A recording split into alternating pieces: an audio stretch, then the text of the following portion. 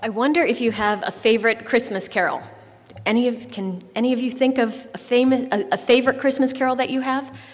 I know that for so many of us, this season is a special time of year, and a lot of that is due just to the music that we have. When I was young, my favorite Christmas carol was Silent Night, but I'm musically deficient, and I think it was really because it was an easy one to pluck out on the piano. And as I've become an adult, there are so many that I love, but O Holy Night and I Heard the Bells are a few of my favorites because they're beautiful and rousing, and they tell a story. They proclaim God's faithfulness to us through the birth of Jesus. So the beginning of Luke, in the first 2 chapters, people keep bursting into songs, people and angels. And this morning we'll be talking about the Song of Zechariah, perhaps one of the very first Christmas carols.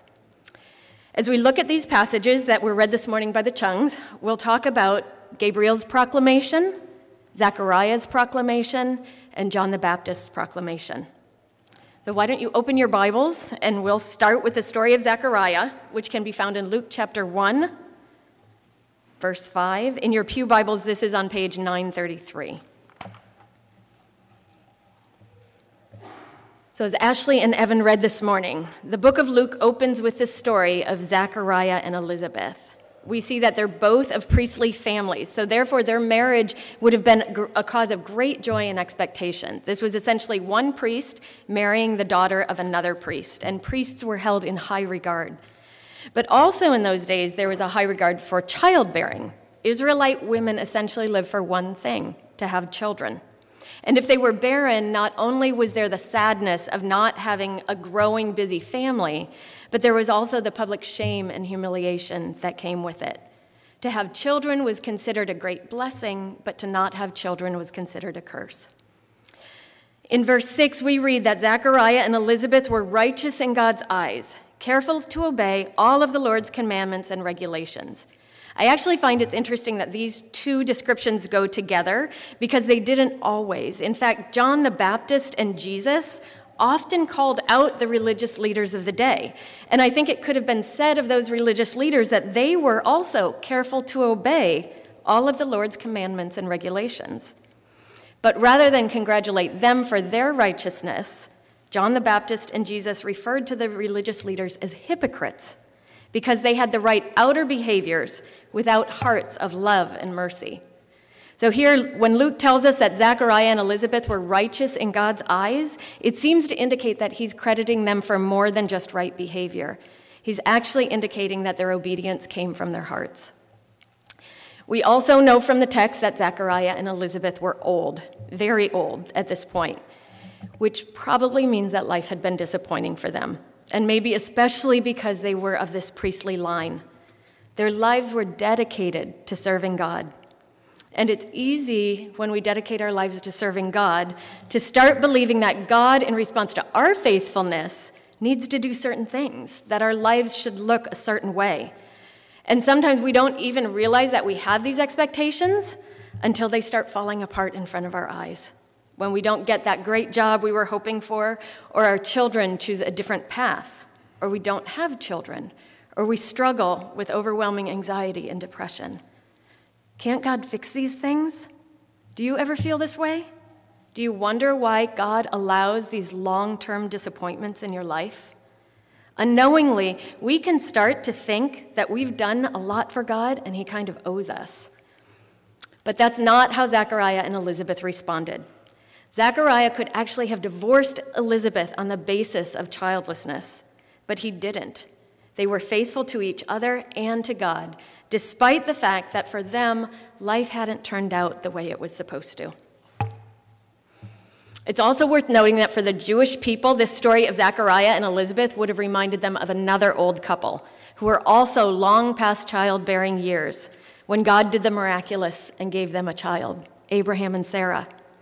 It was to Abraham and Sarah that God made the promise that all families on earth will be blessed through you. And now, 2,000 years later, God is using another old, barren couple to fulfill that promise. So we find in verses 8 and 9 that Zechariah was serving God in the temple, for his order was on duty that week. So Jewish priests were ministers who were responsible to offer sacrifices on behalf of the people, teach the scriptures, and direct worship. And at this time, there were about 20,000 priests in all of Israel, which was far too many to be serving at the temple. So these were kind of reservist priests. They were served during the year in their hometown, and then once a year, they'd be called to the temple to serve. So while serving at the temple, each morning, a priest would be responsible to enter the holy place and to offer incense. This was a great honor, one that priests always hoped for, but it wasn't a sure thing. They actually cast lots, which today would be the equivalent of flipping a coin, to determine who would go in to offer incense and to pray for the people. But this time it wasn't luck or circumstance that chose Zechariah to be the incense burner. It was God's perfect timing. So Zechariah entered the holy place to spread coals on the altar, burn the incense, and offer prayers of intercession for the people of Israel. And while Zechariah was praying, we're told that an angel of the Lord appeared to him, standing to the right of the incense altar. The significance of this is easy to miss, especially if we're not familiar with the Jewish story. You see, from the time of Abraham, Isaac, and Jacob, God had called the Israelites his chosen people. He had established covenants with them, delivered them from the Egyptians. He led them in the wilderness by a pillar of cloud and a pillar of fire. He gave them the promised land and the Torah. He sent judges to guide them, and then he sent prophets to call them back to obedience and faithfulness. God had been actively, visibly engaged with his people. And then it seemed to stop. God became silent. You see, the last prophet who spoke God's word to the Israelites was Malachi, who lived 400 years before Zechariah. And for almost 600 years now, the Persians, Greeks, the Babylonians first, and the Egyptians and Syrians and Romans had all taken over and oppressed the Jewish people. So at this point, they probably didn't feel much like God's chosen. So it wasn't just the angel's appearance that would have been stunning to Zechariah. It was the fact that the angel was bringing God's word. No wonder he was shaken and overwhelmed. But the angel Gabriel reassured him, as angels always seem to do, that he doesn't need to be afraid, that God has heard his prayers. Now, because we know that Zechariah and Elizabeth were very old, I think it's doubtful that Zechariah was actually there praying for a child. Instead, he was fulfilling his priestly role to intercede for Israel. He was praying for the coming of the Messiah. The Jewish people were oppressed, powerless, and defeated, and their hearts longed for the promised Messiah to come and deliver them. So I have to believe that the angel's next words to Zechariah, that Elizabeth would become pregnant and give birth to a son, had to be about as shocking as the fact that the long-awaited Messiah was finally coming. God was answering both of Zechariah's prayers, the prayer for a Messiah, as well as the prayer that he had long ago stopped praying for a child. God's timing is good. So often we ask God for certain things and our hearts break when he doesn't answer how we want and when we want. Zechariah and Elizabeth just wanted a baby, but God had something so much bigger in mind. We often see just our own lives, but that's just a tiny sliver of all that God is concerned about and sovereign over. In this story, we see that God chose this couple and their child and this exact time in history to usher in his kingdom. So with a mighty angel miraculously standing before him, Zechariah was understandably shaken, and he did what so many of us would do. He doubted. I actually love the angel's response to him because it's so logical. Zechariah says, "How can I be sure this will happen?" And the angel responds, "I am Gabriel. I stand in the presence of God, and I have been sent to bring you this good news." Because really, having an angelic being standing in front of Zechariah should have been enough to convince him that God was clearly able to do things that we think of as impossible. And in the next chapter, in fact, when the same angel appears to Mary, we see a different response. She too asks questions about how things will happen, but her questions come out of curiosity rather than a spirit of doubt. I think how we would respond to the prophecy of a supernatural angel has everything to do with where our focus is. Do we have eyes to see God's power and goodness, Or are we so focused on our own human problems and limitations that we're unable to believe? So the angel Gabriel told Zechariah that because of his unbelief, he would be unable to speak until the birth of this child. Zechariah came out of the holy place, did his best without speaking to offer the customary priestly blessing on the confused crowd. He finished out his week of service in the temple and went home.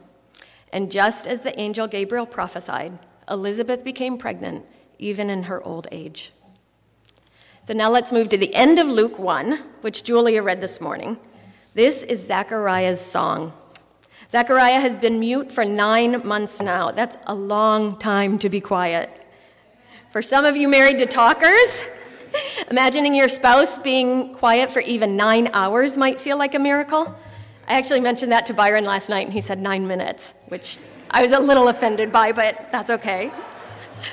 So the baby is born, and Elizabeth and Zechariah are faithful to the angel's instructions to name him John, which apparently is a bit of a shock to everyone. Once Zechariah wrote on a tablet, "His name is John," we're told that his mouth was opened and his tongue loosed, and he began to speak, praising God. Zechariah was filled with the Holy Spirit, and this beautiful prophetic song is the result. He proclaims God's goodness and faithfulness, both to the nation of Israel and to him personally. The name Zechariah means Jehovah remembers, God remembers. And the name Elizabeth means oath or promise of God. Together, they become God remembers God's promises. And that is exactly what Zechariah proclaimed. God made a covenant with Abraham to bless all peoples of the earth through him. And he promised to send a savior and king from the line of David to redeem the people of Israel. And now is the time that God has chosen to make good on his promises. It's striking to notice the certainty of Zechariah's belief at this point.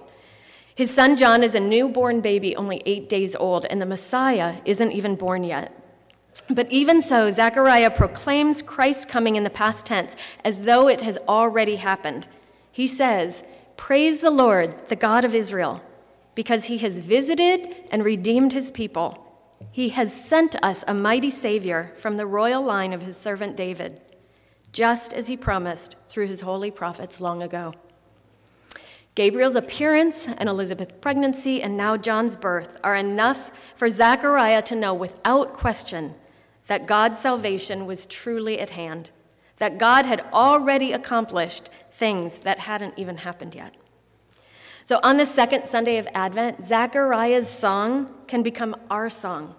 We can sing joyful songs and hymns of praise for Christ's first coming as a baby in Bethlehem, and we can just as surely know that one day Christ will come again in power and glory to usher his kingdom in fully and to make all things right. So in these first verses of Zechariah's song, he recounts hundreds of years of God's sovereign work in history. And then the last few verses, his focus changes, and his description of God's faithfulness becomes intimately personal. Zechariah turns his attention to his 8-day-old son, John.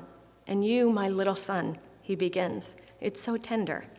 Zechariah delights in knowing that his son will be called the prophet of the Most High, that he will prepare the way for the Lord. At this point, Zechariah and Elizabeth must have been holding so tightly to those words spoken by Gabriel in the holy place. Zechariah knows and proclaims that John will point people to the coming Messiah. So Zechariah's praise is twofold, blessing God for answering both of his prayers, the deep longing of all of Israel for a Messiah, and Zechariah and Elizabeth's deep, dull ache of longing for a child to love. Longing. It's a theme of Advent. During these few weeks before Christmas, we pay attention to the longing of our hearts. There are so many little things we all want: a good parking space, or a tasty dinner, or a good night's sleep. But longing indicates a deeper yearning, a desire for those things you haven't yet received or experienced, the things you're waiting a long time for. What do you long for? Think about it for a minute. And really, I'm going to give us a few seconds. I want you to take time and think about what are the deep desires of your heart.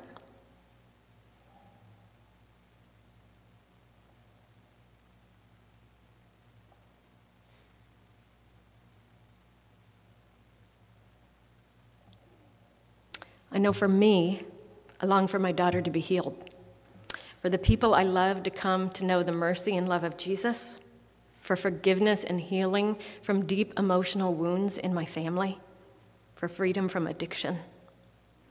And on an even bigger scale, I long for world peace. I know it sounds like a joke, but it really is a deep desire of my heart.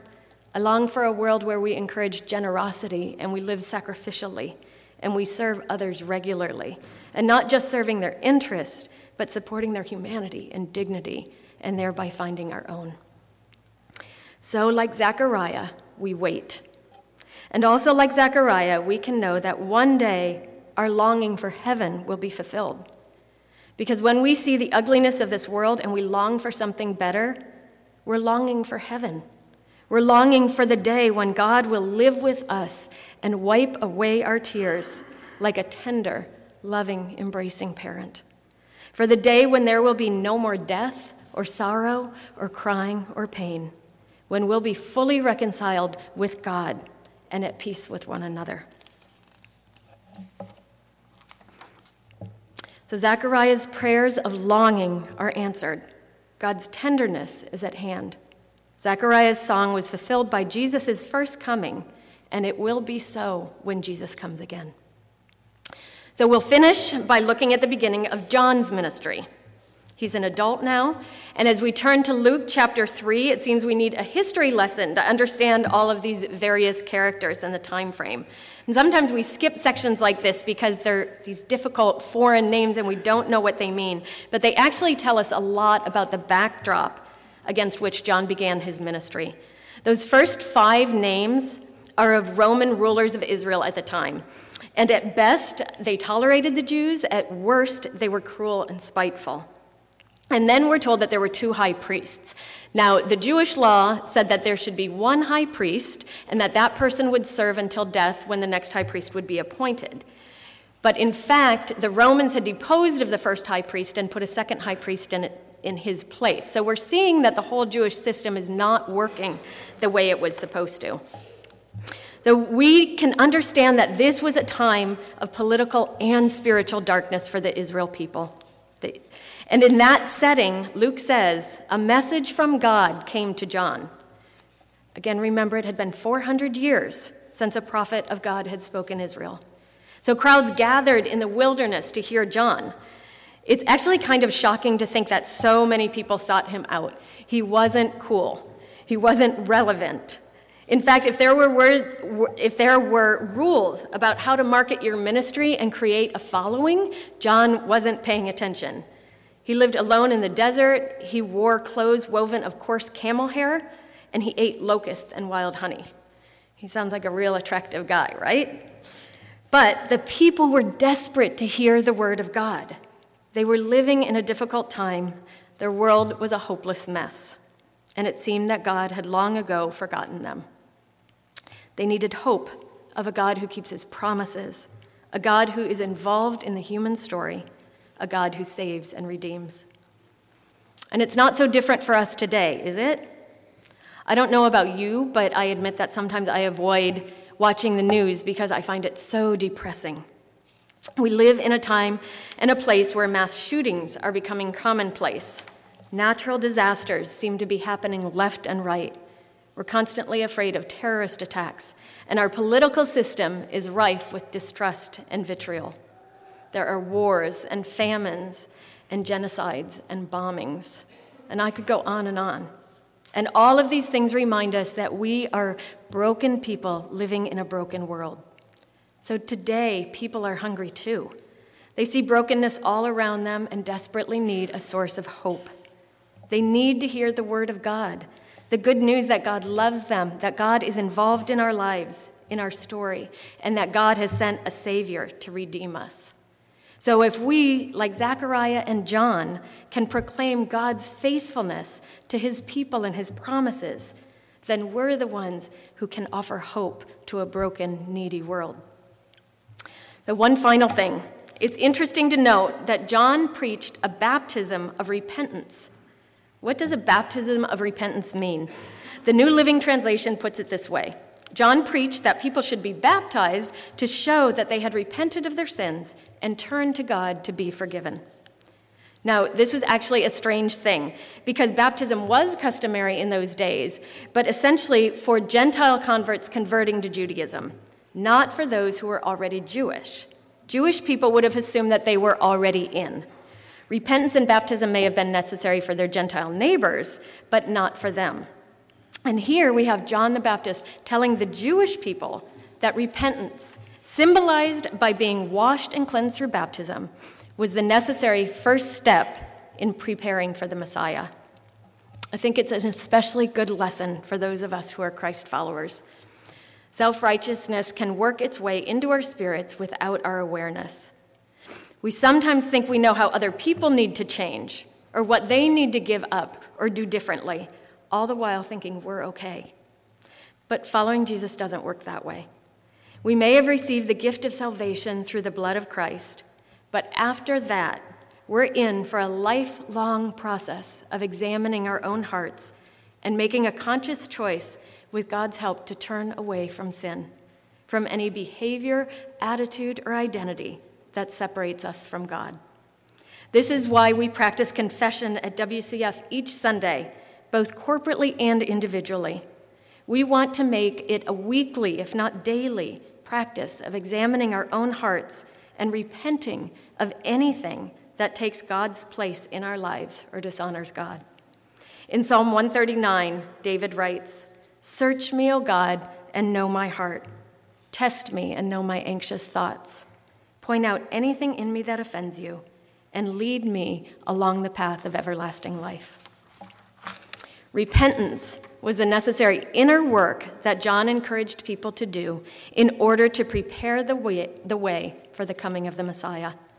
So let's pray that God might give us eyes to see ourselves honestly, so that, like the Israelites waiting for the Messiah, we can confess, repent, and make room for Jesus.